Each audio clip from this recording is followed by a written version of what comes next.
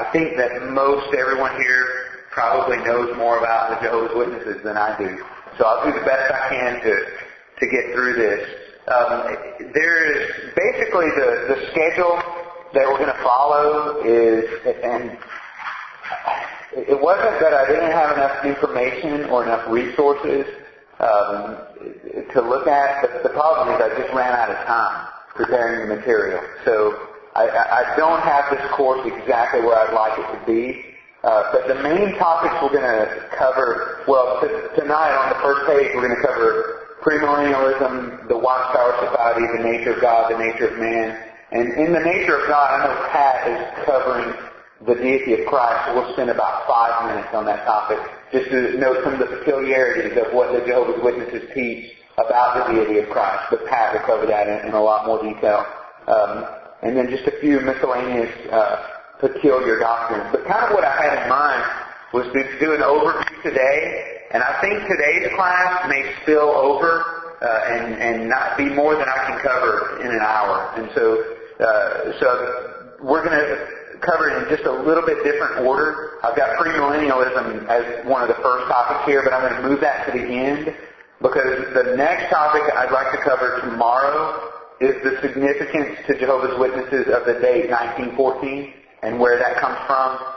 And I think that fits into their premillennial thinking. So we'll put premillennialism at the end of this lesson, even though it's early in your notes. I'll help you get through that. And we'll put that at the end so that we can stop and find a good stopping point, and then that material it'll be a better transition, I think. So tonight we're for sure going to cover the Watchtower Society, their teachings about the nature of God and the nature of man, and then just point out some of their miscellaneous, just odd, peculiar doctrines that they have that you'll need to be aware of from time to time. So really just want to give you a basic understanding of some of the false teachings that the Jehovah's Witnesses are really guilty of, and to understand that it's really headed by an organization that's man-made, that is headquartered in New York, and it's that's where their authority comes from. It's from that organization, the Watchtower Society.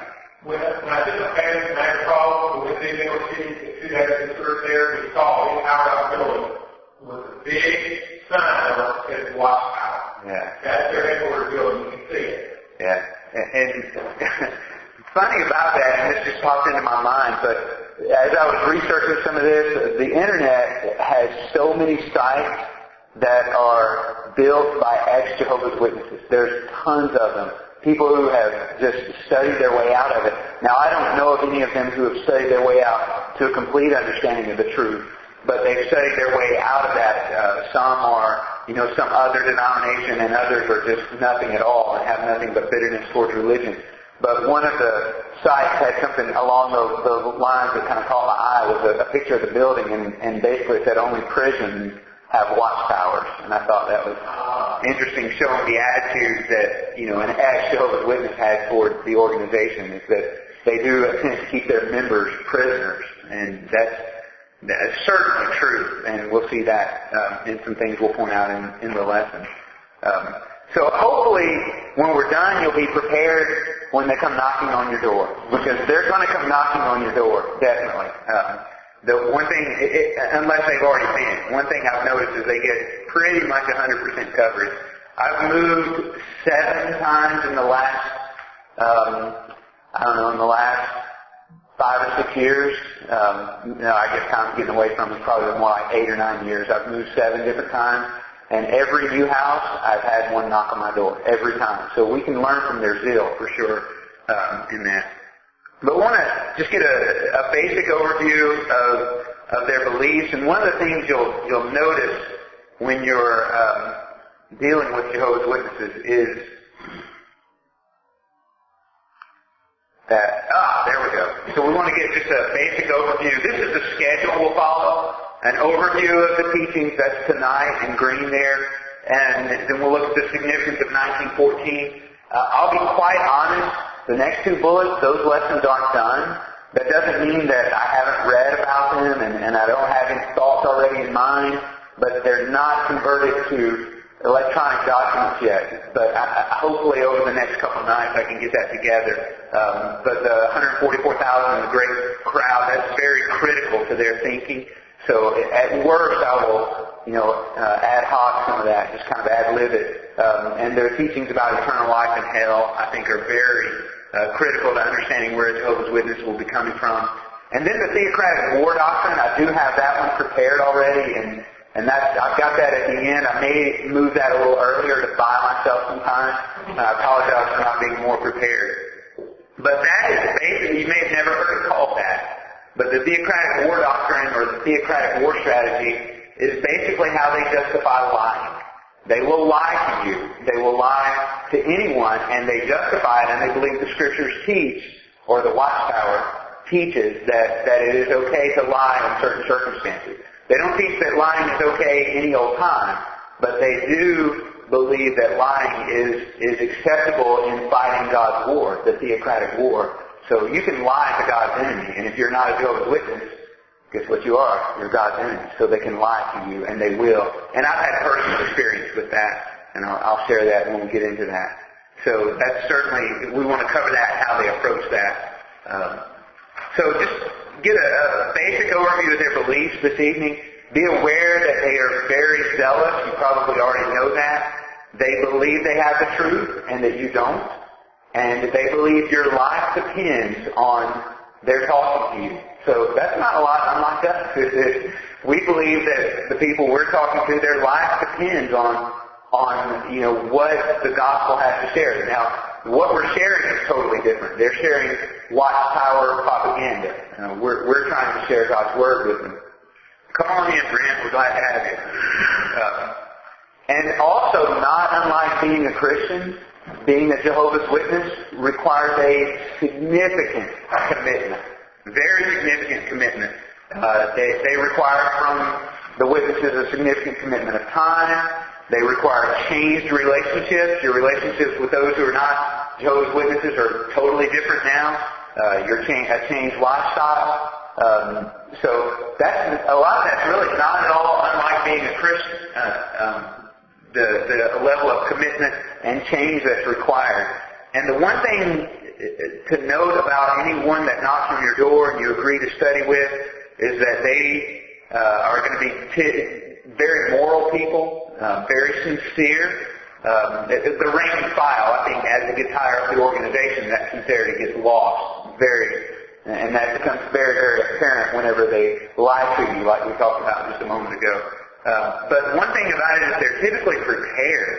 They indoctrinate those who are going to be doing the work. They indoctrinate them. They train them in persuasive speaking and in the doctrines of the Watchtower. So they're going to be, unless someone goes through some study like this, the typical Jehovah's Witness that knocks on the door is going to be more prepared than the subject that they're talking to. That's something that's definitely, they're going to try to lead and be much more prepared than you are in general.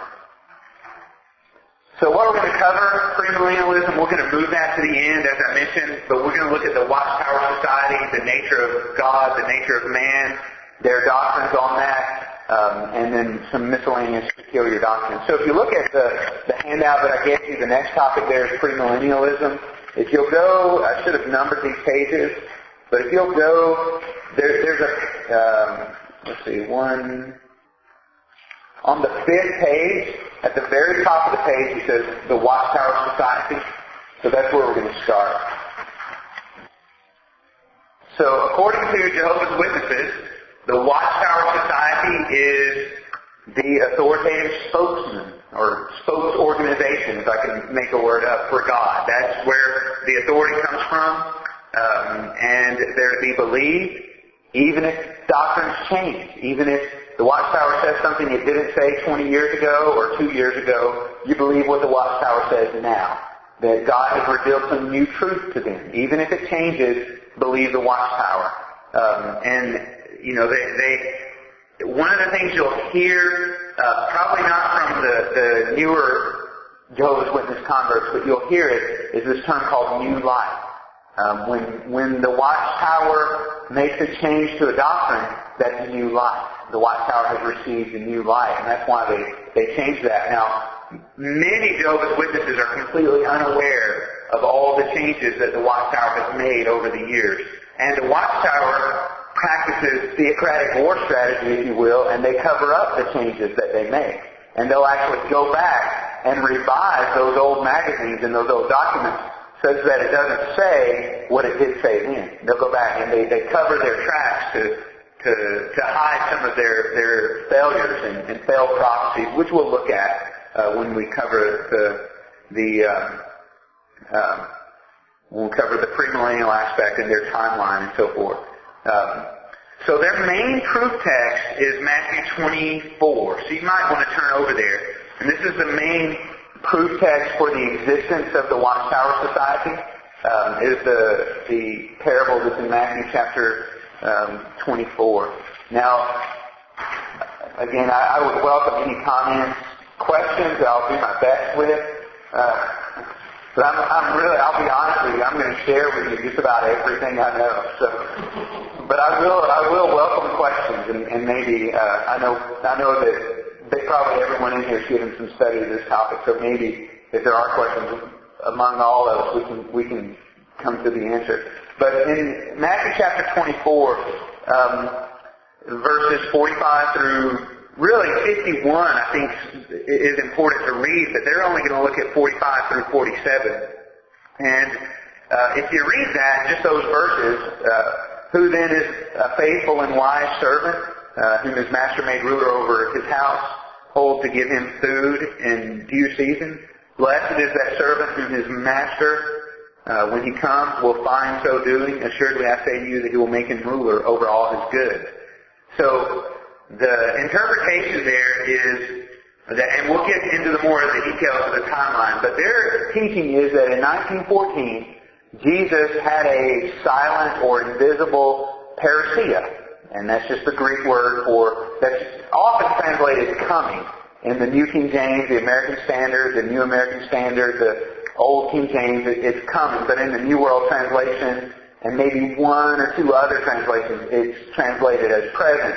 And that's not a terrible translation of that word, for sure. But Jehovah's Witnesses are very, in the New World Translation, it's always, when you see that word, it is present. No matter what the context is, that word will be translated present, where it has probably a broader meaning than that, though I'm no Greek scholar. But there was a silent or invisible parousia in 1914. Jesus came silently, and what he found was a small group of a remnant of that 144,000, which we'll talk about. But he found that small group actually teaching the truth. And among that was Charles Taze Russell back in that time. So they found that wise servant teaching the truth. And their interpretation there of verse 45, he made him ruler over his house to give them food. Their interpretation of the give them food is the sharing of God's Word to them. And that's what the Watchtower Society was doing at that time. And there's more details of that, but the gist of it is that silent coming broke out a war in heaven that you read about in Revelation 12. Then that lasted 3.5 years. He cleansed his temple on earth, which was the remnant of the 144,000, the Watchtower. He found them clean in 1919. He found them to be clean, and so he ordained the Watchtower as this discreet and faithful servant, or faithful and discreet servant is what they'll refer to it as that remnant, the faithful and discreet servant. So that's their take on Matthew 24 verses 45 through 47. Rather ingenious, I think. That's not at all what the parable is talking about. It's definitely not talking about a Watchtower Society. And so, it's definitely not referring to being the only organization providing food at the proper time or any of that.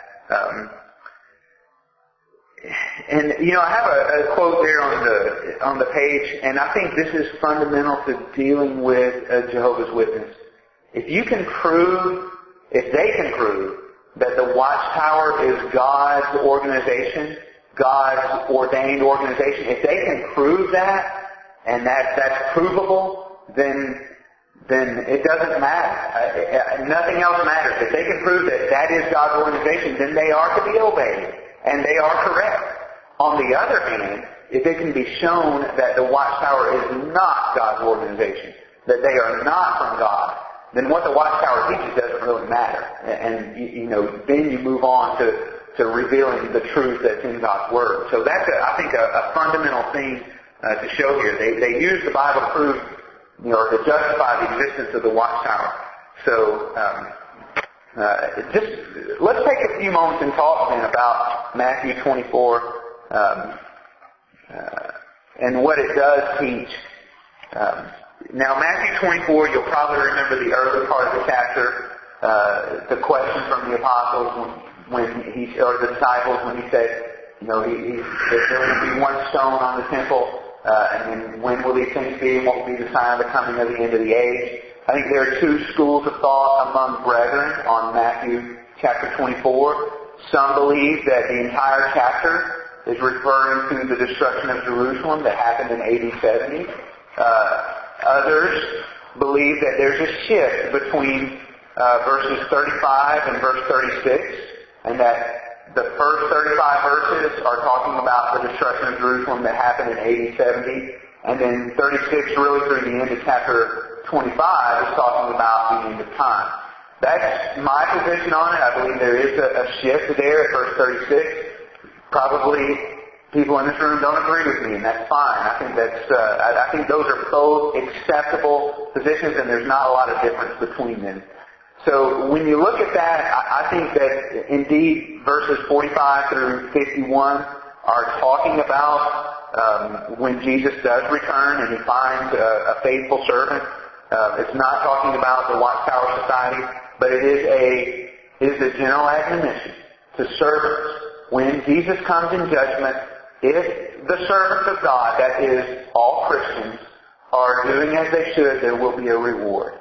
I believe that's the simple teaching of it. However, if you are not, as the rest of the verse continues, verse 48, if that evil servant says in his heart, my master's delaying in coming, if we are not faithful to God and turn away from Him and do not keep our minds on spiritual things, then, there's judgment will be cut off. I think that's the gist of it. Now, someone who holds that chapter 25 is the shift between talking about AD 70, I don't know how they would explain it, maybe in a very similar way. Would you have any thought on that? How they explain it certainly is. Yes.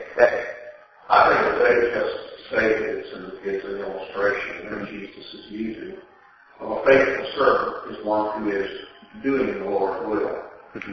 And his preparation is he's doing it the Lord's will. I think they explain that pretty well the same way. Same thing. And one thing to be aware of, commentators are going to typically restrict this servant to be ministers or evangelists or elders. And they have a denominational concept of the organization of the church. There's no reason to restrict that at all. It's a servant of God. And if you're faithful to God, when judgment comes, there'll be a reward. I think that's the simple teaching of it. And the Watchtower spin on it requires a good bit of ingenuity, I think, to say the least. It's a good example. Decide where to go first and reinterpret. Yeah, I think so. The blatant example of that. Yeah, I think so. This is obvious, but there's no other organization that holds this position, the Watchtower position on Matthew 24. No other organization holds that position.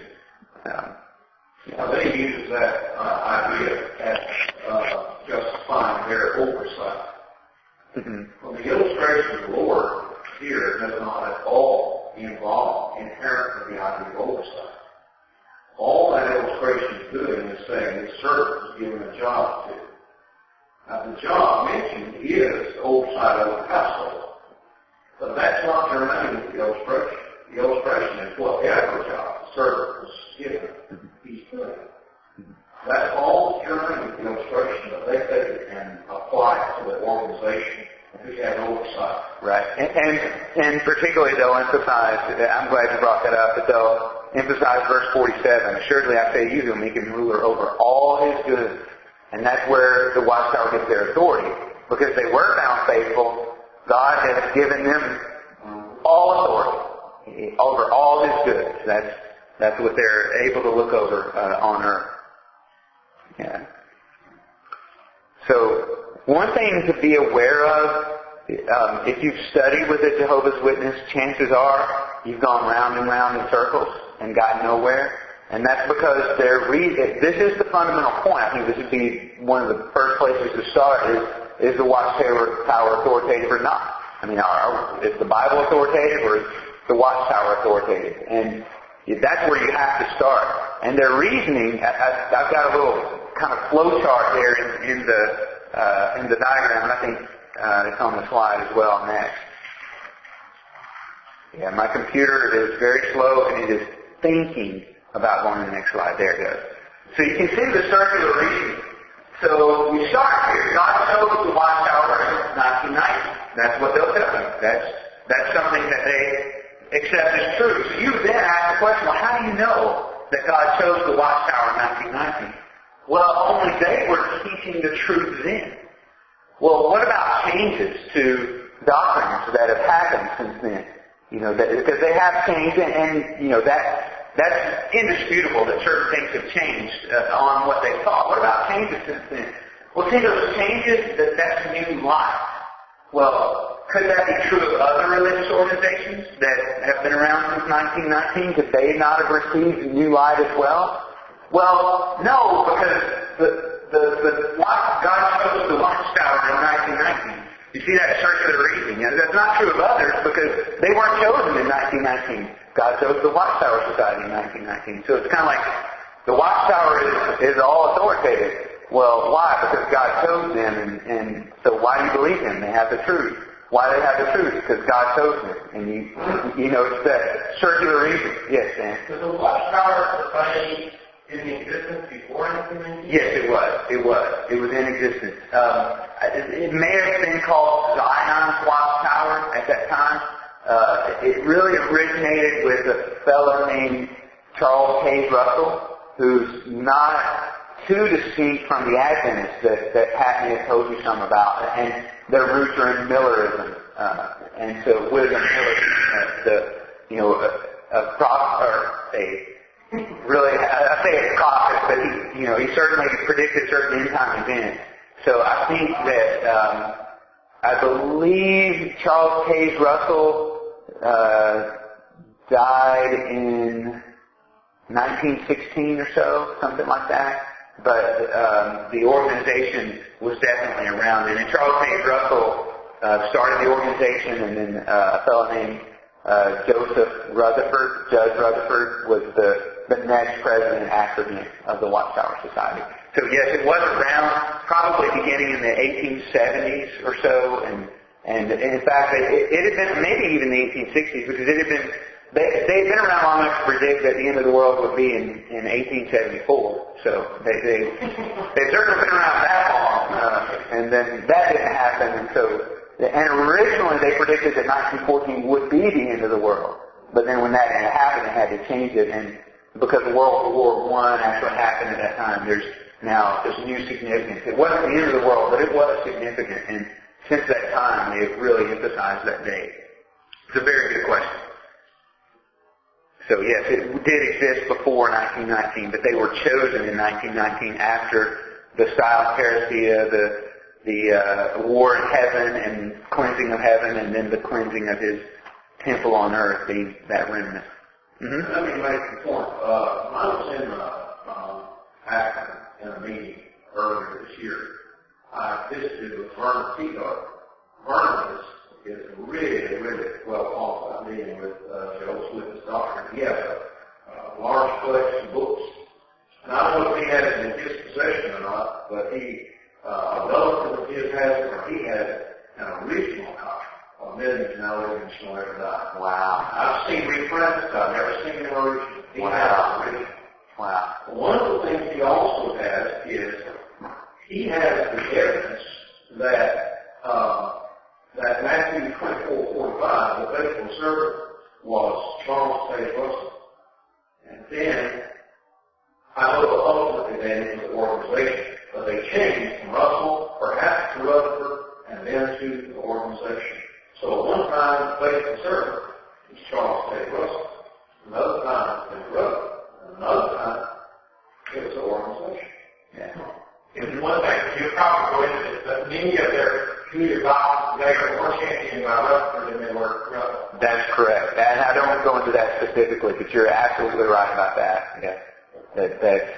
While Charles Sage Russell was the first, Rutherford probably, he was definitely more organized and really brought it a lot further. And really, he taught some things maybe that Russell would not have absolutely gone along with. Yeah. And he really is the author of a lot more of their doctrines, their peculiar doctrines. Definitely. Good point, Pat.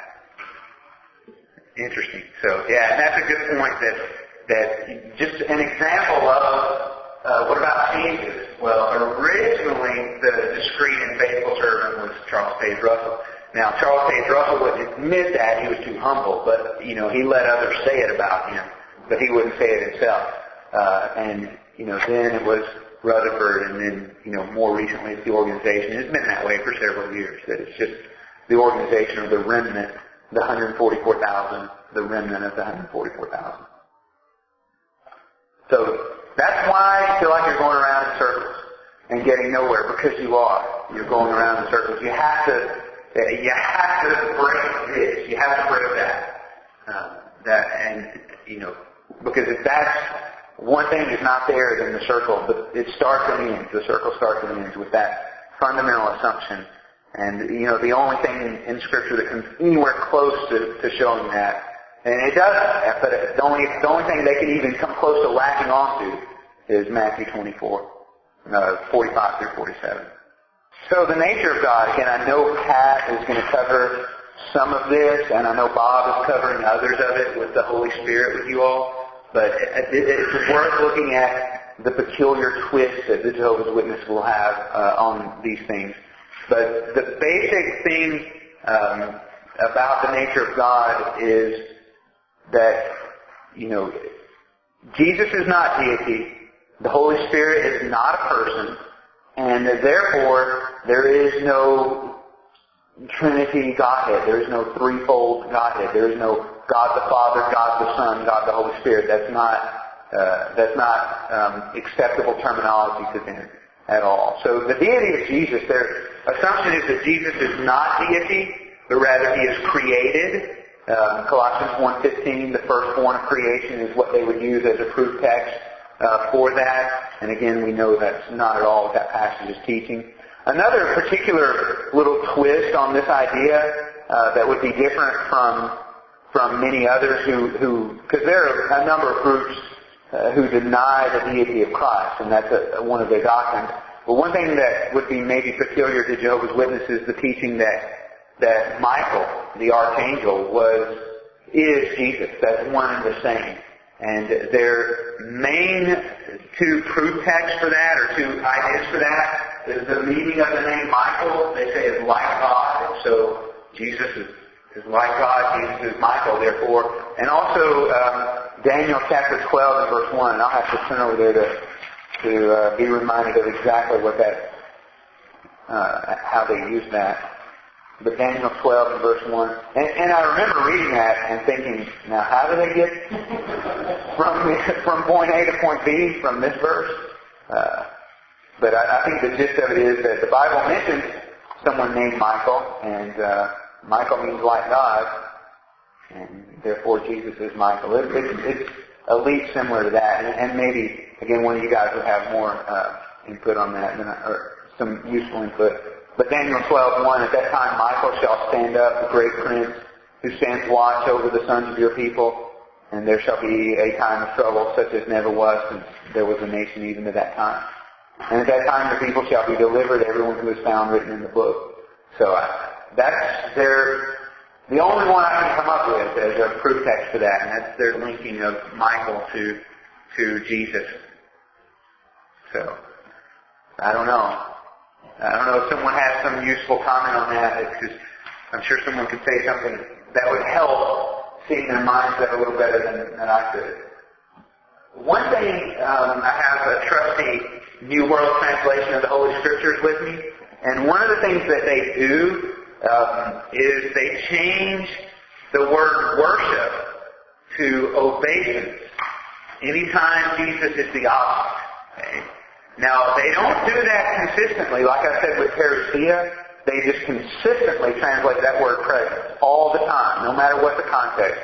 But with this word worship, again, proskuneo, I'll try my best to pronounce that, not be a real Greek scholar. But the kingdom interlinear is really incriminating. If you've not heard of the kingdom interlinear, it is basically, the Greek text with the English word, the exact English word, and then the New World Translation along with it. And you'll see this word, proskuneo, and you'll see times that it's translated worship and times that it's translated obeisance or to give him obeisance. And that is, the only thing that makes up their mind as to whether they do it is the object. So it's interesting that when this word, the object of this word, this verb is God, then it's always worship, even in the New World Translation. When the object of this verb is an idol, it's always translated worship. When the object is a demon, or, it's almost always except in Jesus. There's a couple of times where they'll render that word obeisance regarding an angel, another angel, but usually when the object is an angel, they'll still translate it worship. But once or twice they don't do that for angels. They make it obeisance or worship. But always with Jesus, it's always obeisance, which is not the same as worship. Obeisance is not a word I use every day, but it's simply a gesture of homage, right? That's what obeisance means. A gesture of deference. You're greater than me. And they would concede that Jesus is greater than men, certain, and always was. However, he is not deity, according to their theology and their doctrine. So, and even the devil is always the English word worship. So that's an interesting fact about that.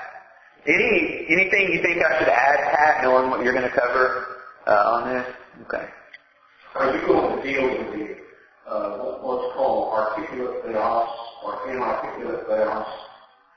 I want to deal with the word theos in John 1 just a little bit, but I didn't know about articulate and not articulate.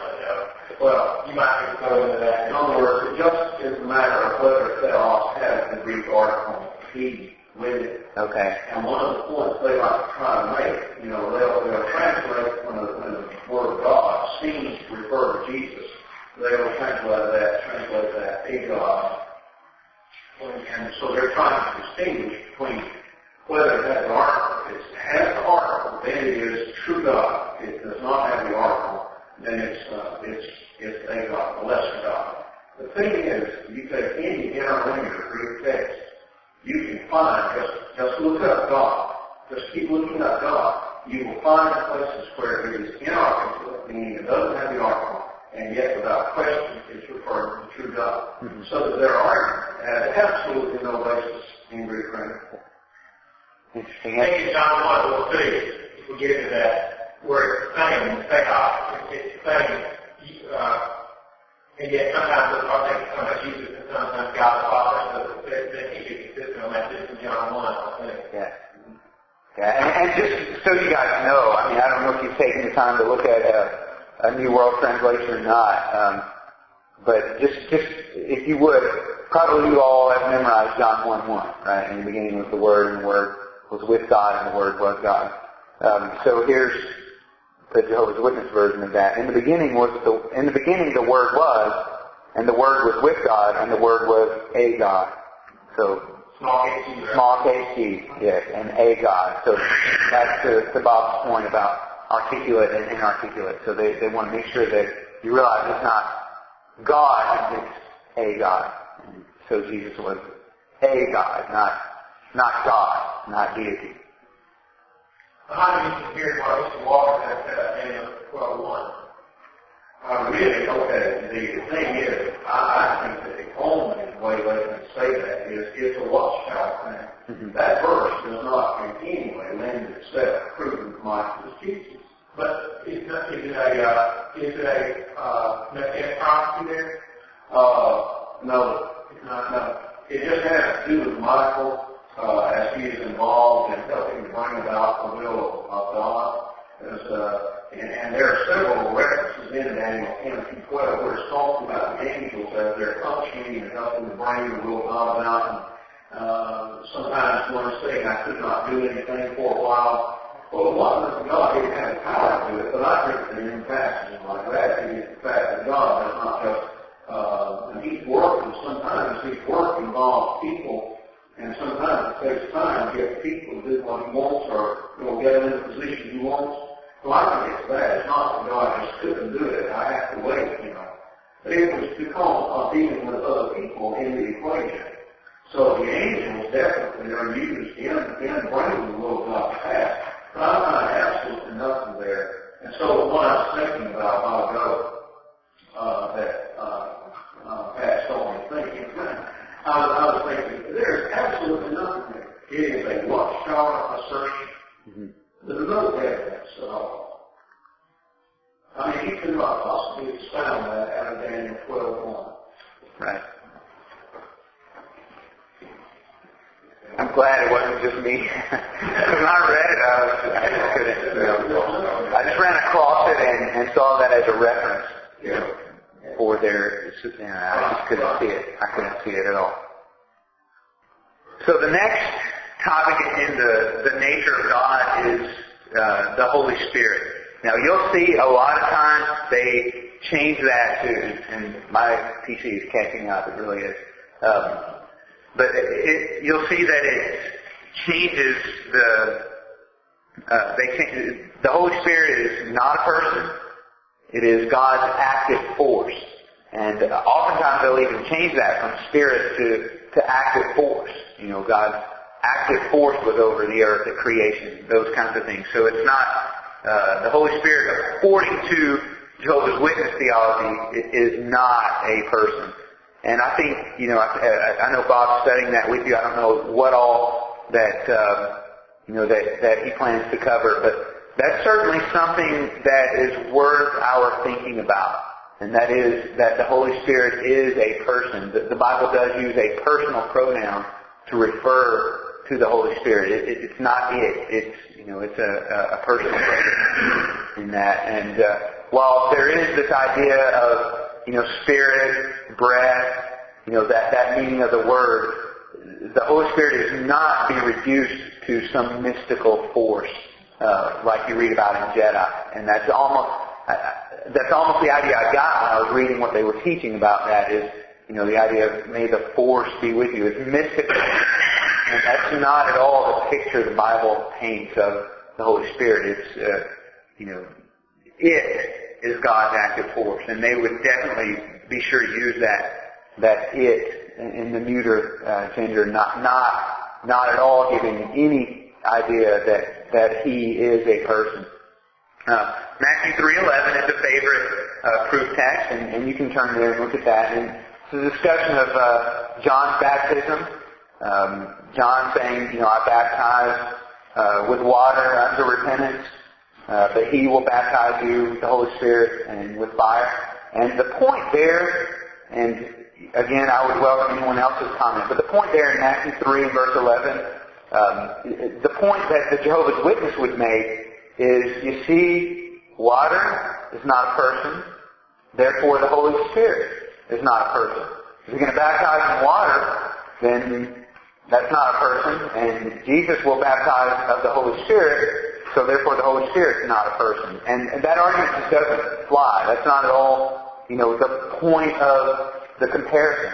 And the verse tells you what the point of the comparison is. As I was quoting it, as I was turning to it, missing the middle part of that, right? The middle part of that verse, he who is coming after me is mightier than I, whose sandals I am not worthy to carry.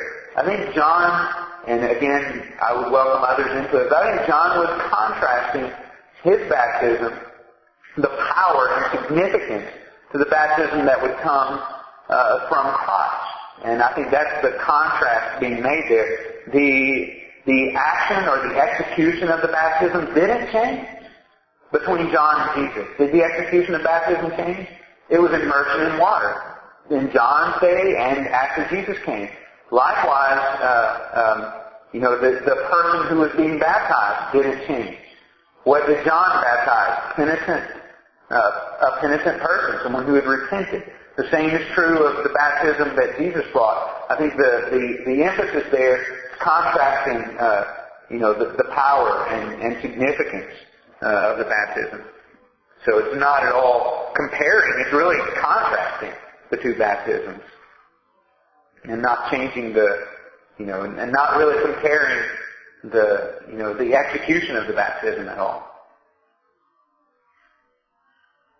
Another famous proof text, Acts chapter 2. Let's turn over there and look at how they're going to try and twist this. And one of the things, a couple of things I think are important in dealing with some of these topics if you get this far, and that is,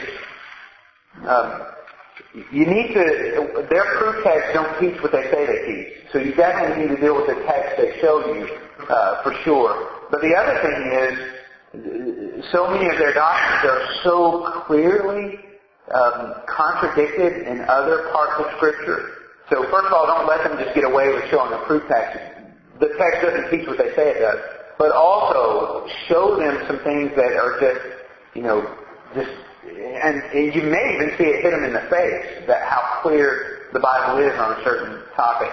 But Acts chapter 2 and verse 4, and they were all filled with the Holy Spirit and began to speak with other tongues as the Spirit gave them utterance.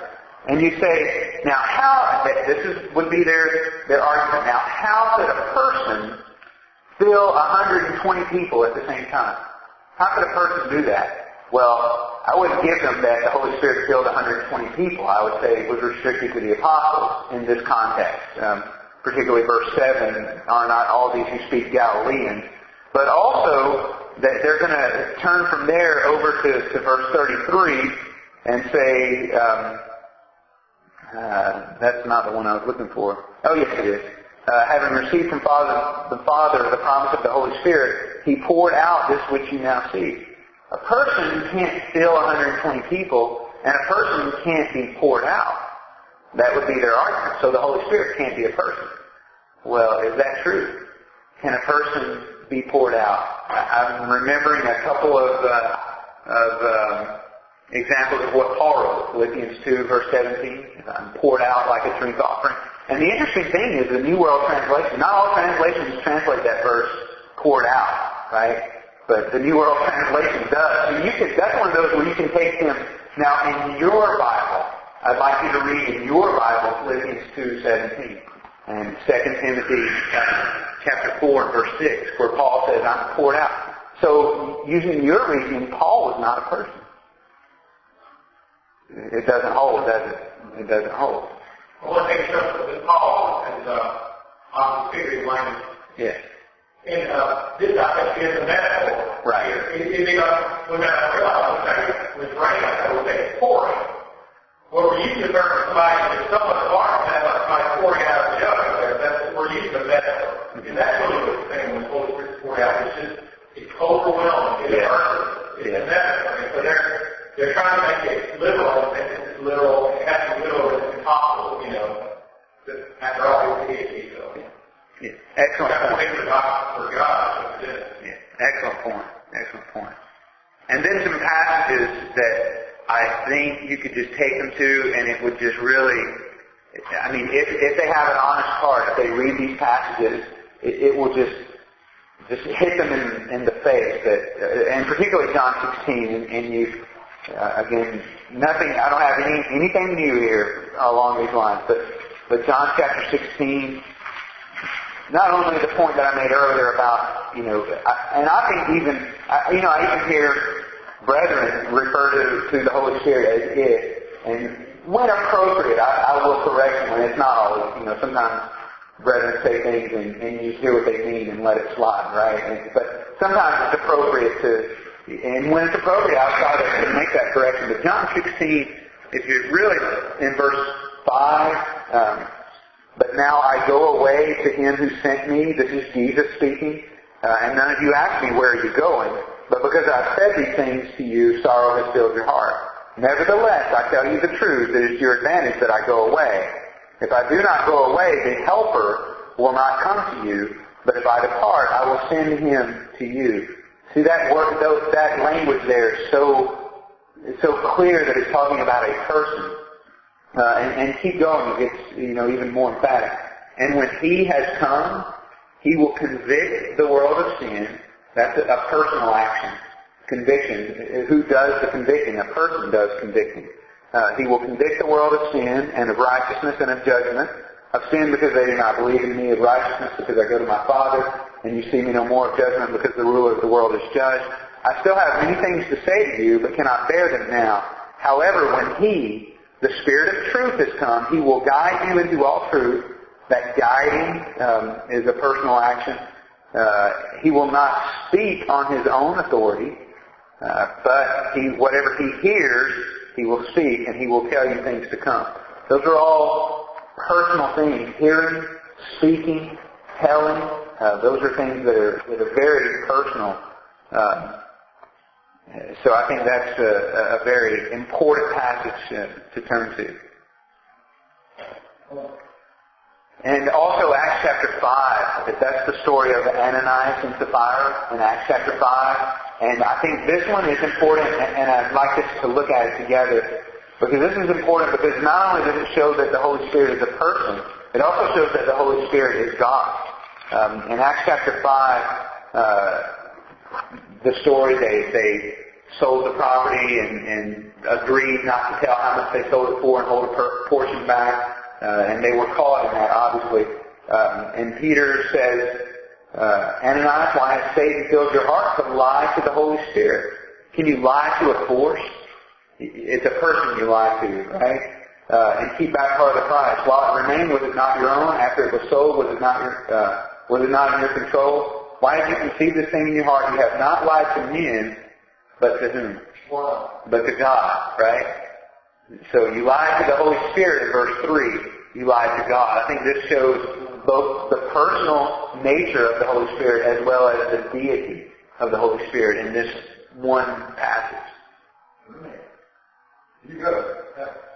No, I agree, Tim. I agree.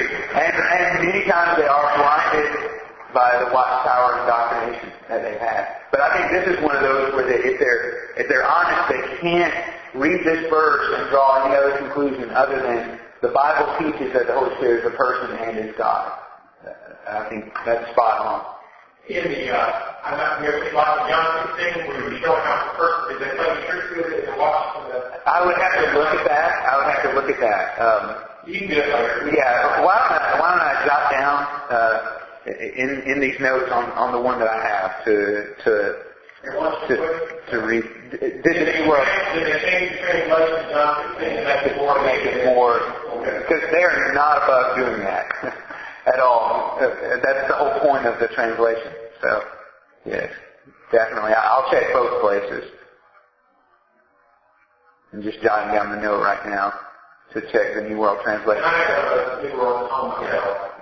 Yeah, but you have your own things to do this week, so I'll do that. Yes, Dan? There's a watchtower. The authority of the watchtower overriding the authority of Scripture.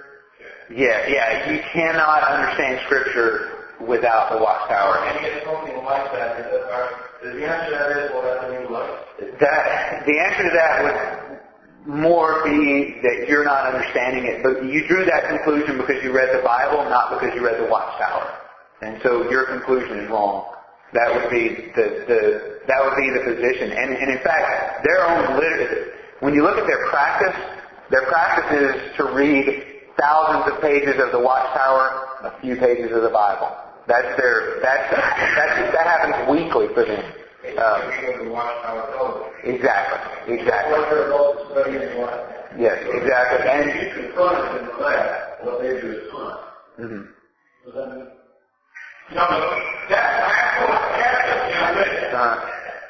And Catholics will say, if you show them back in the Bible, it's contradicting their position. They'll say, well, you need the Pope or the Cardinal, the Pope, to tell you the proper interpretation of that. That's what watchtower is. So the Bible doesn't contradict their position. Because if you read it and say, well, why not they'll say, well, that's the wrong interpretation, you need the watchtower to tell you what the true interpretation is. Their interpretation will go fall right along with their doctrine. Yeah.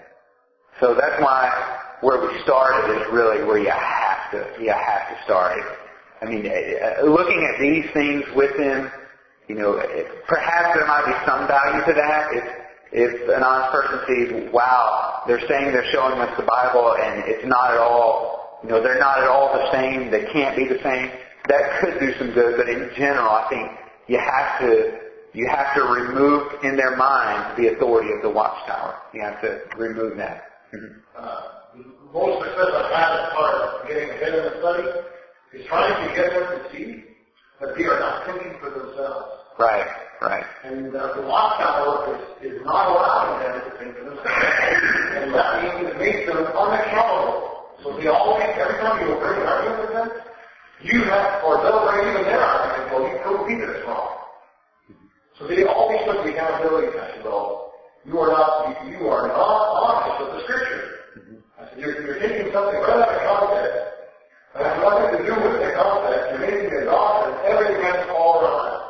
So I challenge their honesty about that. I got about 5 or 10 seconds because they didn't have that in their notes. Yeah. And if you have to do that, and if they say good, then if you don't, they're not honest. Right. Yeah. Right. Yeah. Good. Yes, Brent. I think there's one of the writings that states, don't run ahead of God's organization. If something doesn't look right to you, wait for that greater light. Don't try to run ahead of God's organization. So, it's going to take a lot to shake there. Yeah. Even if you ask a question you can't answer, if that's God's organization, you can't doubt them. Right. Wait on them to bring out the truth. Right. It'll take, they're not, it will take a lot of patience. A lot of patience and their willingness. Yeah, and their willingness. The two have to go together. Yeah. On their key subjects like this, they're going to have an answer. They will have a response, I should say.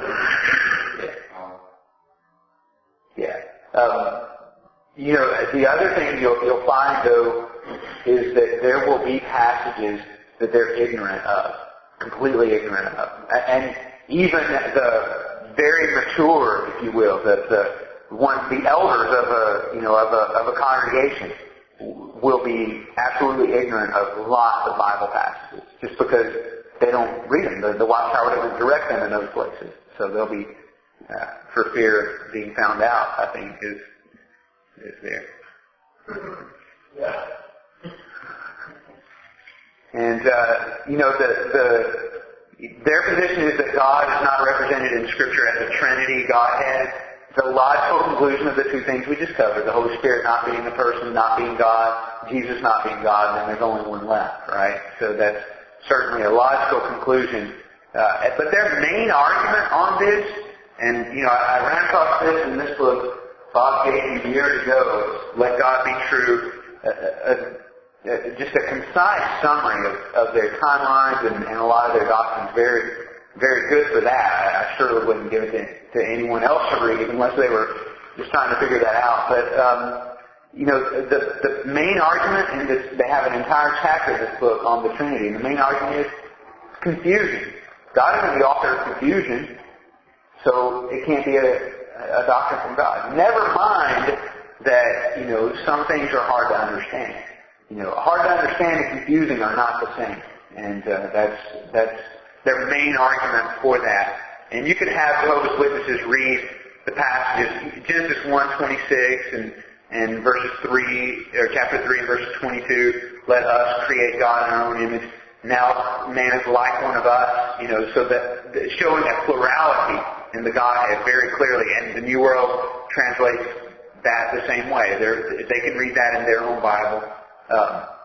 In the other passages I have listed here, the Matthew chapter 3 is the account of the baptism of Jesus, where you have the Spirit descending on Jesus, Jesus being there, and the Father saying, "This is my beloved Son." All three in that one verse, Matthew 20:19, right?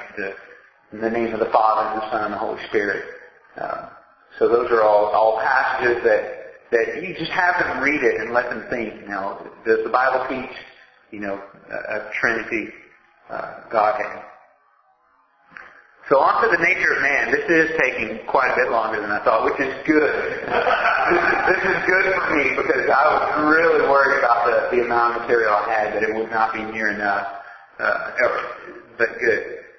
So the nature of man, the Spirit, in their doctrine, the Spirit has no existence apart from the body. So if the body dies, the Spirit can't live anymore. The soul is different from the Spirit. The soul is equal to the body plus the Spirit. That's what the soul is. And the soul does not live after the body dies, because one of the components of the soul is now gone, right? If the soul is the body plus the Spirit and the body's dead, then the soul is no longer. Hell, they say, is simply the grave. And they base that mainly on, what the word Hades means, meaning unseen, in the way the King James typically translates Hades to hell, whereas newer translations probably give you a better idea of what the text is actually saying than the King James does on those topics. But they say, they take that and pretty much blanket that and say, well, the hell is just the grave.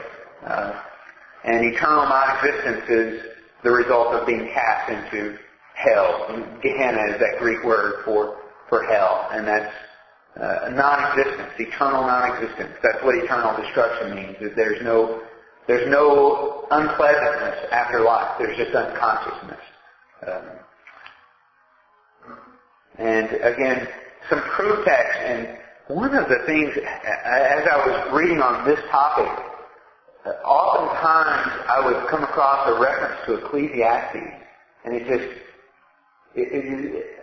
an example of missing the point, completely missing the point of an entire book, using Ecclesiastes to teach that, well, there's nothing after this life. That is not at all the intent of the book of Ecclesiastes. It's like the classic case of looking at the trees and not the forest at all. So Ecclesiastes is one of the proof texts there. Let's look at those for sure. And I think this will probably be, we'll finish up the nature of man, and then look at some of the just miscellaneous peculiar doctrines. And that'll go fairly quickly. And then I'll leave it with you, because I know you guys are tired. So if you look at Psalm 146 verses 3 and 4, again, that's a proof text there for that. Ecclesiastes 9, I'm not necessarily going to look at that because they're totally missing the point. The point the author is making is, really if under the sun is all there is, then yeah, it's futile. But that's not the point that he's making, is that there's nothing to it. There's nothing beyond the grave. Do not put your trust in princes, nor in a son of man, in whom there is no help. His spirit departs, he returns to his earth, and that very day his plans perish. So that's a proof text for there's nothing beyond the grave. And that's not at all the teaching in this passage. The idea is, if you think of,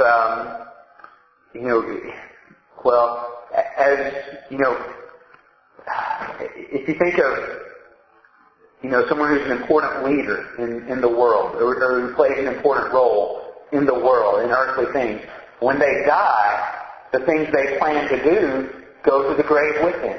And that's the point being made here. Their ideas, those are dead. They can't be carried on this earth. That's the point being made. The point is not, well, he's dead, he's gone, and he has no consciousness. No, it's that on earth we have no benefit from the things that he took to the grave with him. That's at least my understanding of what the psalmist is pointing out there. And again, Ezekiel 18:4, the soul that sinneth, it shall die. That is, see, the soul dies. And that's, again, not the idea there. I would argue that soul in that passage isn't necessarily what their definition of soul is as well. And a passage, the story in 1 Samuel is, rather than read out, just recount that as best I can. But if you'll remember what's going on there, Saul, and if I get details wrong, correct me. But you'll remember that Saul has turned away from God. Samuel's already dead. Saul has put out all of the witches and all the spiritists, and he's put them out, and so there's none. But Saul doesn't have Samuel, and he's about to be attacked, and he's afraid. So he goes and finds the witch at Endor, and she's like, she's afraid because of what Saul's done with the witches, and she asks him to bring back Samuel, and she goes to bring Samuel back from the dead, and you get the idea from reading the text there that she's even a little surprised to see Samuel coming. But the point there is that for Jehovah's Witnesses, they read that. What they'll see is Samuel's dead. Samuel's dead, but Samuel appeared there.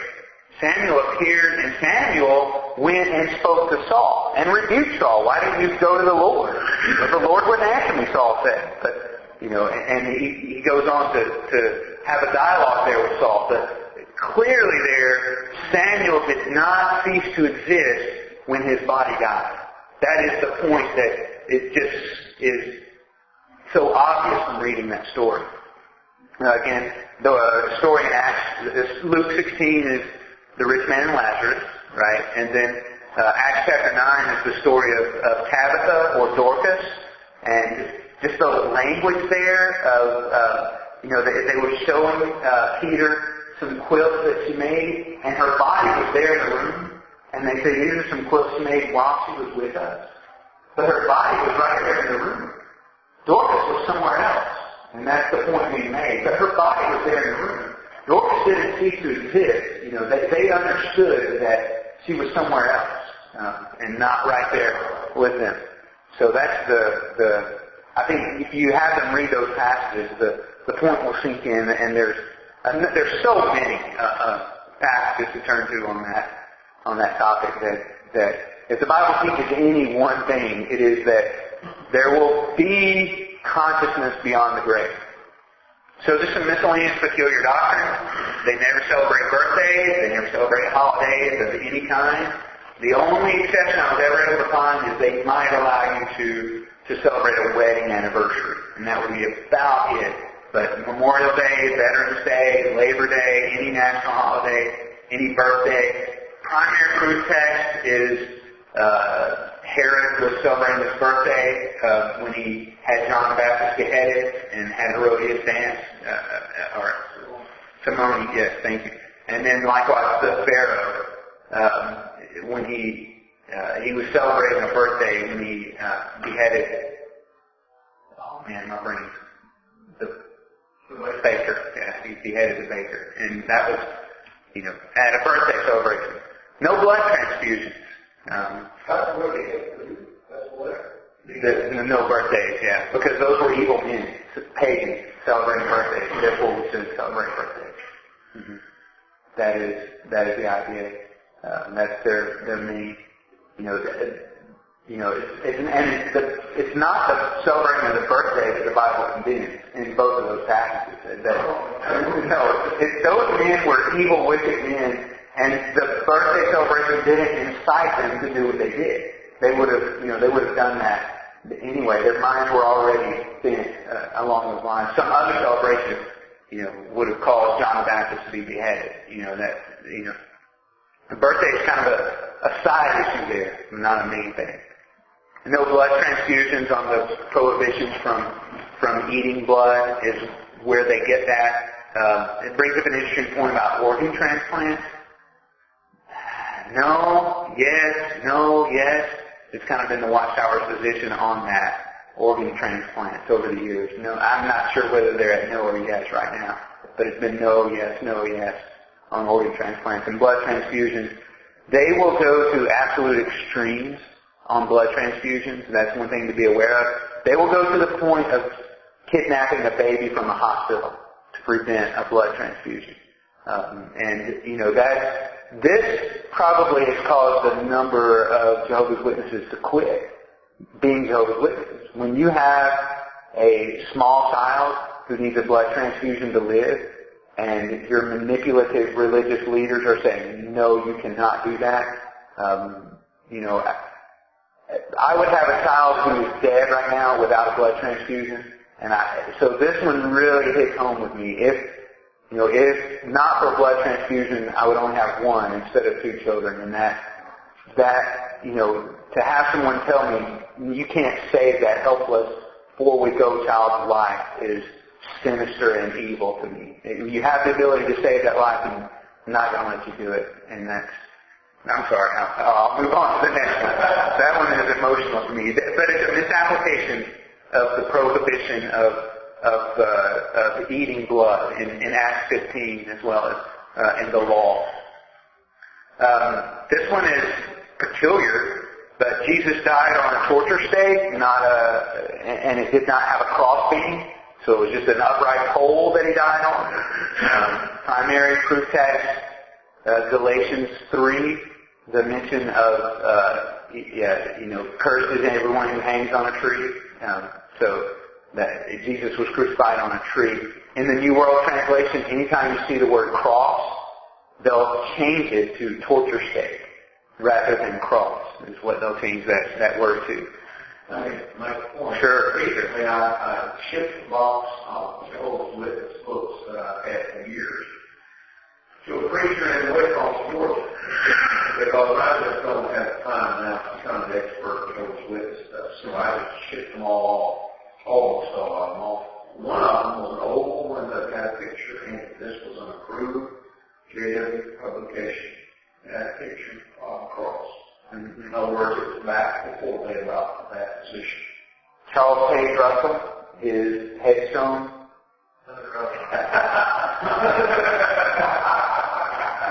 That's irony, I guess you would say. Yeah. What was the motive of that? Their suggestion is the cross is a pagan symbol and introduced by pagans, and Jesus did not die on a cross, and they abhor crosses. And I'm not in favor of wearing crosses or displaying. That I think that borders on a graven image at the least. So I don't disagree with that sentiment, but I'm not going to take that and go and change what the Bible says and change cross to torture stake. Pat, you had something? Well, I said it one time, and he gave me the call off. I got him to bed. I said, what difference does it make whether it's a cross or just a pole out? He said, and in fact, what he told me was it really doesn't make any difference. This is something they can use to get people's attention.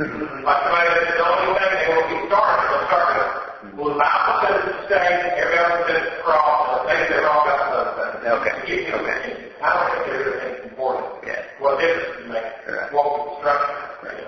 I'm glad you brought that up. That's because I found that peculiar as well.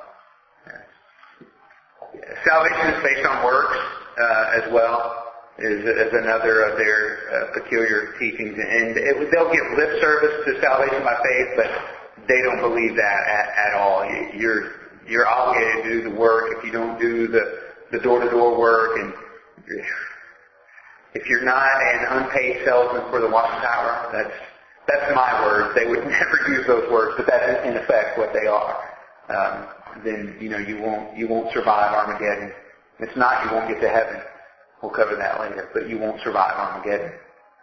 No civic activity, so you can't be a police officer. You can't do any of voting. Those kinds of things would be because the governments are of Satan. You could hold any election. No way. Well, what about the government is. God uses the government to punish evildoers. They'll submit to the laws of government as long as they don't interfere with man's law, but their belief is that the governments now are, Jesus is ruling. The parousia in 1914, Jesus has his kingdom. The other kingdoms are usurping authority from the kingdom of Jesus, where he's ruling on his heavenly kingdom. So I'm not exactly sure how they would deal with Romans 13 on that, but they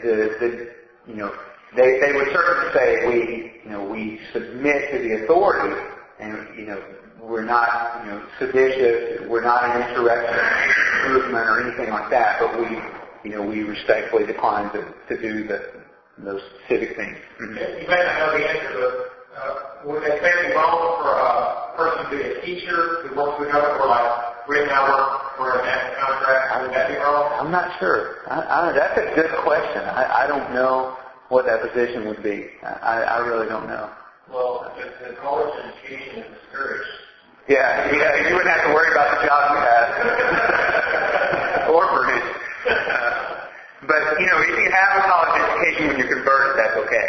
But they just strongly discourage their children from getting them, because that's time that you could spend in the work, and, colleges have, the ability to destroy your faith. So those are the two main reasons for that. Well, that explains why there's so many of them that are self-employed. Mm-hmm. To get their but also, I know, self-employed. I found that they are extremely cautious on the whole idea of forgiveness and atonement. Mm-hmm. And the impression I got is that their idea is that my conversion means I quit sinning, and as long as I don't sin, then I'm all right. And so on. And they don't have any idea of the guilt of sin and the forgiveness of the guilt of sin. It's first of all the idea of you stop sinning and start doing what's not sin. And I've questioned them before, and I've found them very positive on that. So I think it'd be profitable in a discussion to possibly bring that up and ask them, what do you understand about forgiveness and atonement, and get them to express themselves. And I've found them very positive on that. I think Grant found the same way. We started this first one day saying, what do you do to be saved? Right. And that question never told. They don't have to answer that question. Right. They don't talk about Jesus Christ, saving the dead, those things, but they don't even talk about what it means to be saved. They're unsentious. Right. Yeah. But I ask the Catholics about that. Yes, they do. But it's not like as a result of forgiveness and repentance. Yeah. Like you do later, we're all going to get that mind. Yeah, after you answer 80 questions, 80 or so questions publicly. I don't know how it works. Yeah, I don't know exactly how that works either, but I do know they're required to give correct answers to about 80 questions publicly before they can be baptized. Yeah. Wow. Yeah. I had two students in my room one day, my living room, and I said, now I want to ask you about baptism. I want to know, do you think you have to be baptized so that your sins will be forgiven? I really tried to make it simple as I could, to make it very direct. And so I asked two, and simultaneously, one eye went, and the other one went. But it was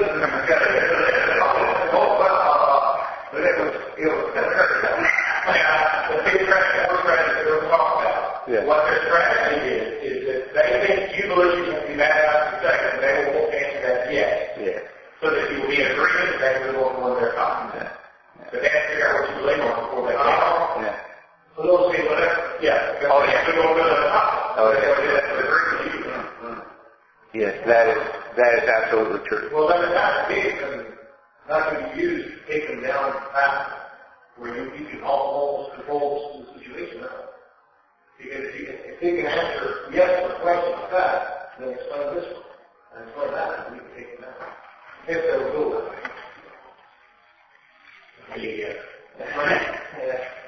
That's the closest the expecting. Yeah, I have a handout on that. That's one that I spent, I had 2 lessons. This introductory lesson that I wrote pretty much everything out. So I wrote out about what I said, and the same is true of the theocratic war strategy. Is that a term they use? Ironically, they deny teaching that they teach it's okay to lie. You see the irony in that? Because that would be unpopular, right? You just see the follow of it. Do you have one of the books that I was doing that Yeah. Well, yeah, I so appreciate the opportunity to do this.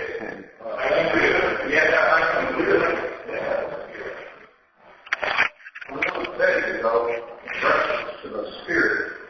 If you were to look in the original, every time the pronoun reference is in Spirit, it would be in the neuter. It would be the Spirit itself, the neuter word. But context establishes that Spirit is a being, and that's why in most places when it's translated He, it's done on the basis of context, not on the basis of the gender. But, in a lot of languages, the gender does not indicate whether it's person or not. Yeah. Jesus is sometimes referred to as neuter gender. Is that correct? Not at all. I don't know. First John, that's what we have heard. Still, okay. It's not very often. Now that's true. But what you meant is that here is the word Jesus used and then a He referring to Jesus. And I was going to say, I didn't know of anyone like that, but now, in that passage, that which was from the beginning, you have to basically have a participle there. Right. I hope I didn't say anything lately wrong there. No. I tried to use the word personal there, which I'm not sure of that. But the point I think is that if you emphasize that He proves it's the Spirit, well, in the original, it's not He. In the original, it's neuter. So you need to prove that from the context, it is a person. I feel like I'd be weak if I were trying to hinge on whether the version says He or not. But you did that last time. Well, that's I think in the actions. That's right. That was so powerful. What about Acts 5? That's dynamite. That one blows right out of the water. I really enjoyed having your voice